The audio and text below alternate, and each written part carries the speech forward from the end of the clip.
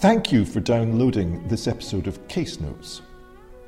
Case Notes was recorded at the Royal College of Physicians of Edinburgh as part of the Edinburgh History of Medicine seminar series. You can get news of our latest events if you follow us on Twitter at RCP Heritage. We hope you enjoy the talk. What I'm going to be talking to you about today is work that's coming out of this new Investigator Award, which is looking at the place of the public in public health in Britain from 1948, so from the establishment of the NHS up to 2010. It's very much early stages at the moment. I'm only really just getting going on the research at this point, so it's sort of preliminary thoughts rather than kind of definitive findings at this stage. So just to give you a little bit of an idea about what the project's about, it's oriented around sort of four kind of key research questions. The first one is about the meaning of the public within public health. And as I'll talk a little bit in more detail in a moment, that what we mean by the public has changed over time, and who are the public, how do we understand what the public is within public health. So it's kind of a big overarching question. The second question is about who spoke for the public in public health, how were the public able to, were they represented within public health, and who was able to do this. And that's linked into what was the role of the public within public health. Because obviously over this time we start to see changes within what are the kind of key public health challenges, and lots of those are linked to behaviour, to individual kind of responsibility for health. So what was the role within public health? Were the public expected to act? How are they supposed to behave within public health? And that links into the fourth question about how responsible for public health were the public supposed to be. Think of conditions like smoking and lung cancer. Obviously, your responsibility in terms of public health would be to give up smoking. So what were those kinds of relationships? How were they constructed, and how did those change over time? And those four research questions are going to be interrogated by four different research projects. The first one, which is the one that I'm going to be doing myself, is about the meaning of the public in health education and health promotion. So looking at the kinds of health education, health promotion messages that have been created by public health, and trying to see how does that construct the public? How are the public being seen within these messages? The second project, which will be starting in September, that will be a research fellow, will be looking at the health survey and the public opinion and how that's constructed within public health surveys, and trying to think a little bit about how the public were able to speak back to public health through the survey. The third project, which will be a PhD student, also starting in September, will look at chronic disease and focus particularly on heart disease as one of the kind of key chronic conditions facing public health, and think about what was the place of the public around that. And the fourth project, which is being led by Gareth Millwood, a research fellow, is looking at infectious disease, and he's focusing on vaccination and the public, and thinking about some of the kind of fraught relationships that surround vaccination and the public, which is obviously a very kind of hot topic right now with the measles outbreak in the US. So those are the research questions, and those are the projects. But running through all of these projects essentially is the question about, well, what is the public? Who or what are the public? And there's lots of theory on the nature of the public sphere, public opinion, and so on. And I'm not going to go into lots of detail about that, but there's also some historical work which has looked at the meaning of the public in public health in the 19th century. And I don't want to go into this literature in any great detail here, but I think it's important to recognise that there was and is no such thing as the public. Like Raymond Williams' concept of the mass, there is no single entity that we can call the public. There are only ways of seeing it. The historian David Cantor has suggested that the public is a relational concept, one which has changed over time. So he argues that in the 1930s, the public was seen as a unified body, but this broke down over the course of up until about the 1960s, so that by this point, the public had fragmented into discrete groups to be marketed to. Now, this is something that I want to interrogate in my own project on the meaning of public in health promotion and health education. And this project will consider the changing conception of the public within attempts to educate the population and promote public health. So I want to look at the various actors involved at the national and local level. So, for example, bodies like what was then the Health Education Council became the Health Education Agency, then the Health Development Agency, then they got taken over by NICE. So looking at the kind of central government bodies that were responsible for health education. But I also want to explore some of the strategies used and the impacts that these might have had. And I think one of the best ways to do this really is to think about a particular case study or a particular theme. And this is what I thought I would do today. And that's talk a little bit about the public health messages that surround food, diet and obesity. So what I thought we would do is take a look at a selection of public health posters and films and explore the ways in which ideas about food, diet and obesity have been communicated to the British public. So we're going to look at some of these posters, we're going to watch a couple of films and then have a bit of a discussion about some of the issues involved. But there are all sorts of issues, though, about using these kinds of sources, audio-visual sources, though I do think they're enormously rich resources. There are, as we can see when we look at them, some advantages and disadvantages of using them. I want to talk about some of the different devices employed in the posters and films, analyse what this tells us about public health and the public, but also see how these can point to other underlying issues about politics and society of the day. I want to think about some of the continuities and changes over time and why these might have occurred. Finally, I want to reflect on what this tells us about the changing relationship between the public and public health in the UK. So just to start with a bit of context then. Now, I'm sure I don't need to tell you that one of the key chronic diseases concerning public health today, in high-income countries, but increasingly in low and middle-income countries too, is obesity. The recognition of health consequences of excess weight, though, is nothing new. There's a long history of the connection between body weight, diet, exercise and ill health. In Britain and other high-income countries, concern about the health effects of excess weight began to increase in the 1930s and 1940s as the waistlines of the middle classes began to expand. More broadly, the rise of chronic disease and the fall of infectious disease as leading causes of mortality and morbidity in this period led public health to shift its focus. So instead of focusing on infectious disease and the way in which the environment contributed to public health conditions, there's a shift to focusing on chronic conditions and thinking about behaviour as the key cause of public health problems. So the archetypal example here would be smoking and lung cancer, but you can see diet and obesity within this framework as well.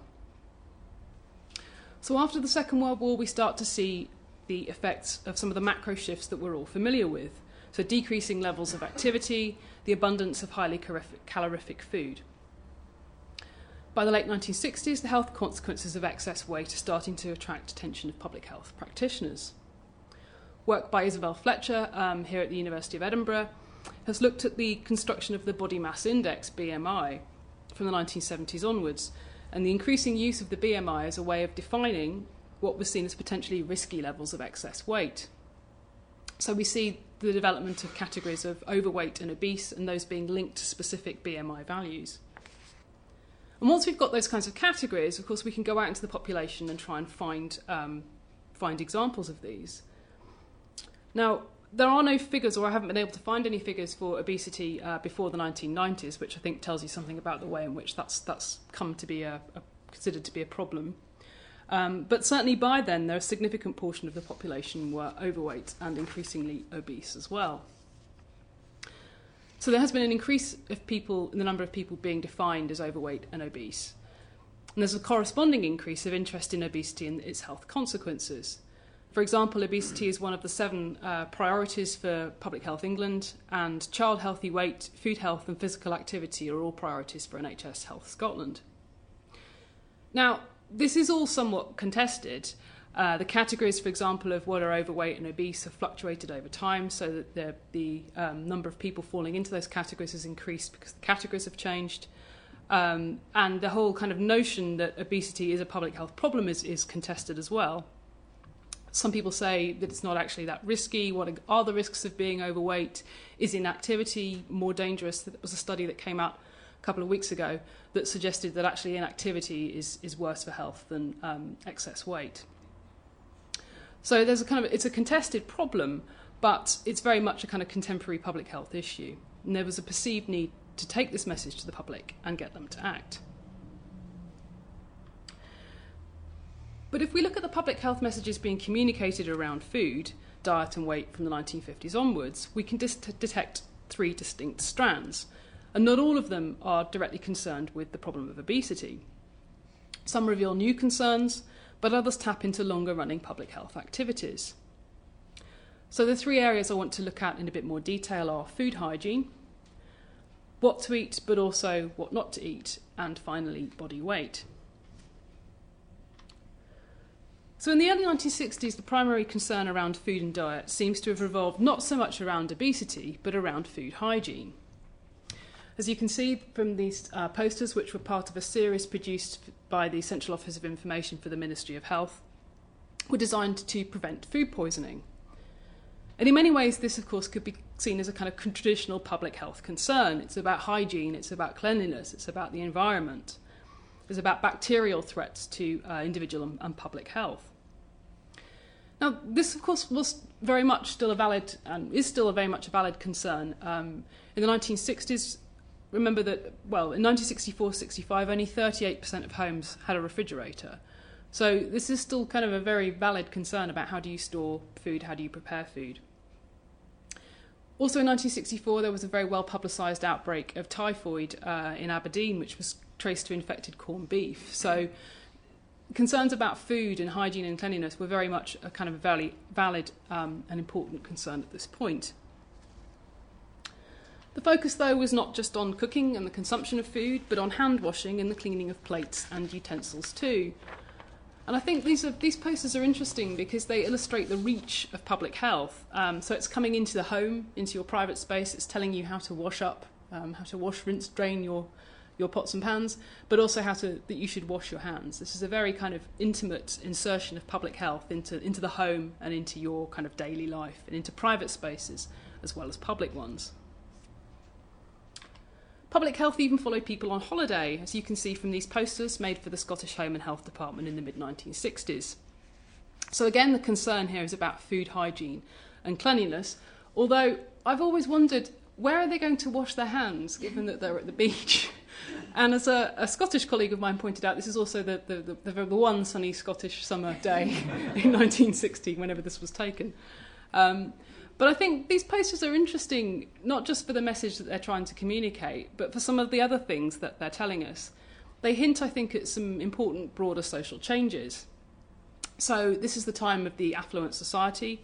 People are able to take paid holiday. But there's also interesting that it's the family being represented here they're a white nuclear family. You've got mum and dad, 2 kids, a boy and a girl. And this is, of course, at the time in which the kind of traditional nuclear family is starting to come under threat, or to be perceived to be under threat by changing social kind of norms and modes. By the second half of the 1960s, we're starting to see, though, increasing concern not just about how food was prepared, but about what food people should or should not be eating. Now, again, dietary recommendations are nothing new. They date back at least as far as the 17th century, when the Navy attempted to work out the victualling allowance to ensure sailors were fit and healthy. In the First World War, of course, there was concern about providing sufficient nutrients for men fighting on the Western Front. And in the Second World War, of course, there was rationing, concern about access to basic food groups. And this concern continued into the post-war era. There was an emphasis, for instance, as we can see from this wonderful poster with the elephant, on eating green leafy vegetables. And staying fit and healthy, as the Ministry of Food kind of campaigns from that period illustrate. But there were also specific welfare programmes, like this one, which provided orange juice for young children and other vulnerable groups, such as expectant mothers. There were similar campaigns around milk and around food supplements like cod liver oil. Food messages were also part of more general recommendations for health, as you can see from this wonderful poster from the mid-1950s. So there's a concern about providing milk for children, but there's also this concern about handling food and food hygiene, alongside more general kind of public health measures about keeping clean and taking exercise, getting fresh air, sleep, and comfortable clothing, which I think is always an interesting one. So food is part of this kind of more general healthy lifestyle message. But what to eat and why was also increasingly being separated out from this broader healthy living message, suggesting that perhaps food required special attention. So the focus here in these posters produced by the Ministry of Agriculture, Fisheries and Food from the mid-1950s is about eating foods that will build your body. So bodybuilding foods, calcium, protein, iron for blood, but also fat, starch and sugar. Not necessarily the public health message that would be communicated today, but it was about sort of building a fit and healthy body. So I think the orange poster, I think this is the footballer Jimmy Hill. Yes, that's what I was thinking. Yeah. So again, this fat, starch and sugar is being actually attached to a kind of healthy image, to a kind of strong, healthy footballer image. So these things are for building your body and for living a healthy lifestyle. So fat, starch and sugar actually have a positive role here, not a negative one. This was a message that continued at least until the 1960s. So this wonderful poster, What to Eat and Why. So you've got, again, kind of protein-rich foods for growth and renewal, vegetables for vitality, more sort of starchy carbohydrate foods for activity and warmth. And you're being encouraged to eat something from each group each day to keep you healthy, fit and gay. Interesting, this poster is from 1965, and of course this is just at the time when the meaning of the word gay is starting to change. To not be connected to kind of like a healthy lifestyle, but connected to homosexuality. And I think this is interesting because it tells us something also about the way in which the language used in these posters changes over time, and how that has to reflect the kind of the social mores and social values of the time. But if we jump forward a little bit to the 1980s, we start to see changing messages, not just about what you should be eating, but about what you should not be eating. So messages here are starting to focus on the foods that were thought to be good for health, but also on what not to eat, and increasingly the negative consequences of certain foods and the effect that this could have on health. So these posters, I think, provide an indication of the ways in which diets had changed. So look at the number of processed foods. Even in the dark blue poster, the one from the British Diabetic Association, you can see processed breakfast cereal, processed crackers, biscuits, crisps and so on. And in the You Are What You Eat poster, you look at the abundance of fast food and crisps and other kinds of mass-produced types of food.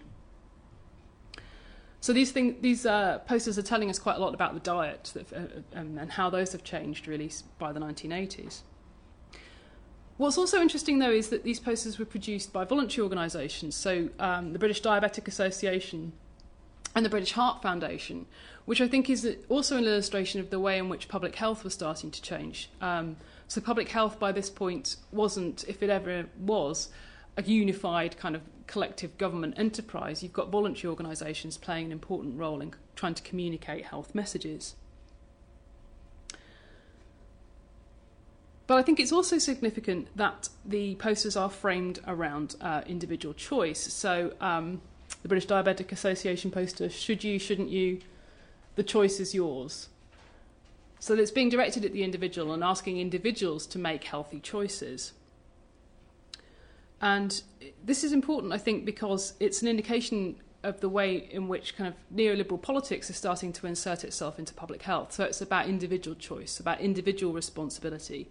The emphasis is about encouraging individuals to make healthy choices, not about kind of what public health, what government should do, but appealing to individuals to make changes to their own lives. Individual responsibility for health was also at work in public health messages that centred much more on body weight. These posters, which were produced by the Health Education Council in the 1970s, for instance, encouraged the viewer to look after yourself. So that's the tagline, which you can't see hugely well, but this is the tagline of the campaign. It's look after yourself. By eating less, by taking more exercise, and by reducing your consumption of high calorific foods. But again, these posters are interesting not only for the wonderful 1970s period detail, but also for the way in which these public health messages are being communicated. Well, and actually, what is the public health message that's being communicated here? It's not terribly clear. A bit less food and a bit more exercise will help you look better and feel fitter. Well, what's the kind of message? What's the actual kind of condition that these posters are trying to address? It's really unclear. Just saying take more exercise, but not why. Why would you do that? There's no sense of the consequences, the health risks of being overweight and what that might do to you. What these posters do tell us, though, is something about the tactics being employed by public health communicators at the time. Here it's quite clear that perceptions about attractiveness to the opposite sex, or lack thereof, are being employed in order to encourage people to lose weight. And there are all sorts of things going on here about body image, about gender, about sexism and stigmatisation that I want to pick up on a bit later on. But in terms of technique, stressing the negative consequences of being overweight was a trope that was used in other public health media too. So what I'd like to do now is to look at a couple of public health films and think about some of the ways in which those are representing the issues at hand. So the first of these is entitled A Cruel Kindness. It was made for the British Medical Association in 1968, and it focuses on obesity in children. A female GP narrates the story of 3 children who are overweight for their age. She stresses that their obesity is mostly due to what she calls overfeeding on the part of parents, what she brands a cruel kindness. Now, I'm going to show an excerpt from the middle of the film. It's about 2.5 minutes long. The whole film's about 13 minutes. If you want to watch it in its entirety, you can find it on the Wellcome website. I can send you the link afterwards. But as you're watching it, a couple of things to watch out for. Who is being addressed, do you think? What's the intended audience? And who is being held to blame for obesity? And those are some things I want to pick up on in discussion. And so it goes on for 13 minutes.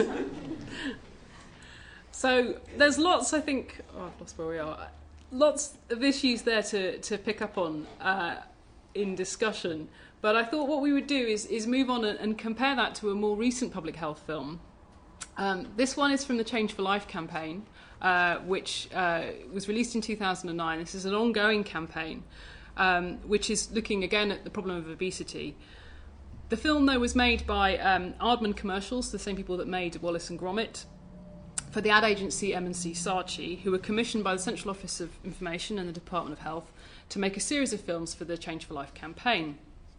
Change for Life aims to promote individual behavioural change, getting people to eat more healthily, drink less alcohol, and be more active. Now, this is a short film. It's just over 1.5 minutes long, but I think it presents a really interesting contrast to the Cruel Kindness.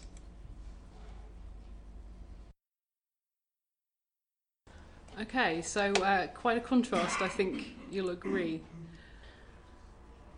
So as we've seen, these posters and films, I think, are an enormously rich source. But what, if anything, can they tell us about the changing patterns of health, communication, and the relationship between the public and public health?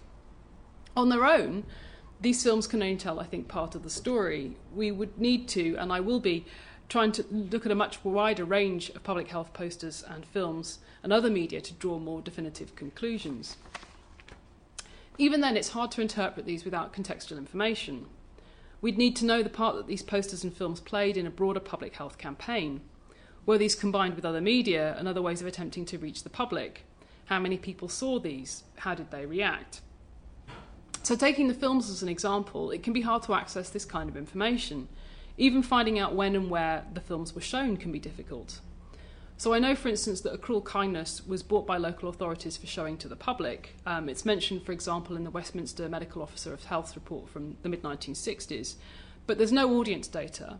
There's no sense of where the film was shown, how many people saw it, and certainly no sense really of their reactions. So getting at what the public made of these films is even more difficult. The notion, indeed, of even evaluating these kinds of public health campaigns, assessing their effectiveness, is a relatively recent one. So the British Medical Association may have kept data about who they sent the film to and how many people saw it, but I'd need to go to the archive to find out, and I rather suspect they haven't got this information, although I would love it if they did. With the Change for Life campaign, we can get a bit more of an idea of what people have made of it and how many people have seen it. For example, the film, as you saw, is up on YouTube, so you can look at the number of hits. You can also read the comments, which make for very interesting reading. But the film was also shown on TV. It was part of a TV campaign in 2009. And I wonder if where you see the film might make some difference as to how you react to it. Is it a different experience watching this kind of film on TV, to a cinema, to watching it on YouTube, to watching it on your phone? I mean, where is the location in which people see these films quite different? With A Cruel Kindness, if it was shown in a local authority facility, that's obviously a quite different experience to how you might receive that message. Now, for the Change for Life campaign, evaluation data has been collected, But from what I've seen, the data has tended to focus more on the reach of campaigns. So the familiarity people have with the message. Do they know what the logo is? Do they know what the kind of key messages are? Rather than what people thought about the campaign or how they reacted. Indeed, what, if any, impact did these films have? There are all sorts of claims made for behaviour change, but I think these are somewhat tenuous. For instance, a randomised controlled trial published in 2012 looked specifically at the Change for Life campaign. And it found that it had increased awareness. People were aware of the campaign, they did know about it, but it hadn't really resulted in any behaviour change. And this, I think, echoes some of the general literature on health promotion, which suggests that you can change the debate around an issue, but actually changing behaviour is much, much more complex. Nonetheless, I think these films can tell us important things about the changing nature of health promotion and point to deeper issues surrounding the public and public health. The limited contextual information that we do have is important. For example, A Cruel Kindness was made by the British Life Assurance Trust for the health education for the BMA. So it's about doctors communicating health dangers to the public, kind of quite a traditional public health message. The Change for Life campaign in some ways seems to be similar. It's run by the Department of Health. But if you unpick a little bit who's involved in Change for Life, and it's a range of charitable and commercial partners, including food manufacturers and supermarkets. And this, I think, points to much bigger changes about the nature of public health and who's involved in public health and in communicating public health messages. It's not just about kind of government bodies, there's a whole range of different actors involved. There also, of course, have been changes in who is the public. Take, for example, the presentation of the nuclear family in A Cruel Kindness. So you've got a mother, father and children. The woman is sort of fulfilling many traditional gender roles. But this also, of course, appears to be under threat. So there was the allusion to Valerie coming from a broken home. In Change for Life, we seem to have a nuclear family. So we've got 2 adult figures and 2 children figures. But they're made of clay. So it's actually very difficult, as someone said, to know what gender they're supposed to be, what ethnicity they're supposed to be. And I think this is quite deliberate. We're actually able to kind of literally mould these clay figures into kind of whatever or whoever we want them to be. And this seems to be an attempt to try to appeal to everyone and anyone, but by hiding or seeming to hide ethnicity, class, gender, I think they're actually kind of underlining its importance in many ways. Changes in public health and the public also point to changes in the relationship between these. For instance, the difference in tone between the films was really telling. I mean, I think we were all kind of laughing but also wincing at some of the tone and the message in A Cruel Kindness. It's this very hectoring tone, telling people, mothers, as that's quite clearly the audience, what they've been doing wrong and how they need to go about changing their behaviour and that of their offspring. In contrast, Change for Life takes a more subtle, choice-based approach. In A Cruel Kindness, it's very clear where the voice of authority lies, it's with the doctor, whereas in Change for Life, it's much more obscured. It's sort of communicating a message that we all kind of know, we're all supposed to be doing, and yet we're not. And it's this sort of very vague, amorphous message. So to try and bring that together into some sort of conclusion then, I think what's interesting when you look at these different campaigns is that you can see some continuities and some changes. Continuities surround the fact that there's an ongoing use of posters and film in trying to communicate public health messages, which I think is a testament to their power, even in sort of the age of social media, of all kinds of different digital technologies. The traditional poster, the traditional somewhat more traditional public health film are still being used. So that, I think, says something about their importance, or the way that they're seen as being an important vehicle for communicating public health messages. All the posters and films also told us other things about the context in which they were made and the values that they're reflecting, and I think that's very interesting and something that I want to focus more on in my ongoing research. Thinking about the changes, there seemed to be a shift from focusing on food hygiene and what to eat towards what not to eat, and a focus on weight and obesity. We also saw that there was an increasing importance surrounding choice and individual responsibility. There was perhaps also less victim blaming. So in the Change for Life campaign, people weren't being blamed for being obese. It was the environment that was responsible, which might lead to sort of less direct stigmatisation of people. But this sort of hard-hitting approach hasn't necessarily been dropped from public health campaigns. For instance, you may have seen the recent anti-smoking campaign, which is again using kind of shock horror, stigmatising kind of techniques to try and get people to stop smoking. Indeed, this was a tactic that was considered for the Change for Life campaign. This poster was an early iteration of the Change for Life campaign, which was much more hard-hitting and suggesting that if you let your children kind of play video games, you were risking an early death. This came in for a lot of criticism, particularly from the gaming industry. They were very unhappy about the idea that children playing video games was an unhealthy thing to be doing, but also the very fact that it was suggesting that, using this image of a child in a very kind of hard-hitting way and suggesting that this was a bad thing to be doing was seen as a kind of too negative a message, too hard-hitting. So I think this points to some of the challenges about using visual and audio-visual sources. We clearly can't view these in isolation. We need to understand the part that they played in larger campaigns and what, in turn, this tells us about the public health and the relationship between these. So I hope you found that interesting, and I'm very much open to any comments, questions, suggestions. Thank you.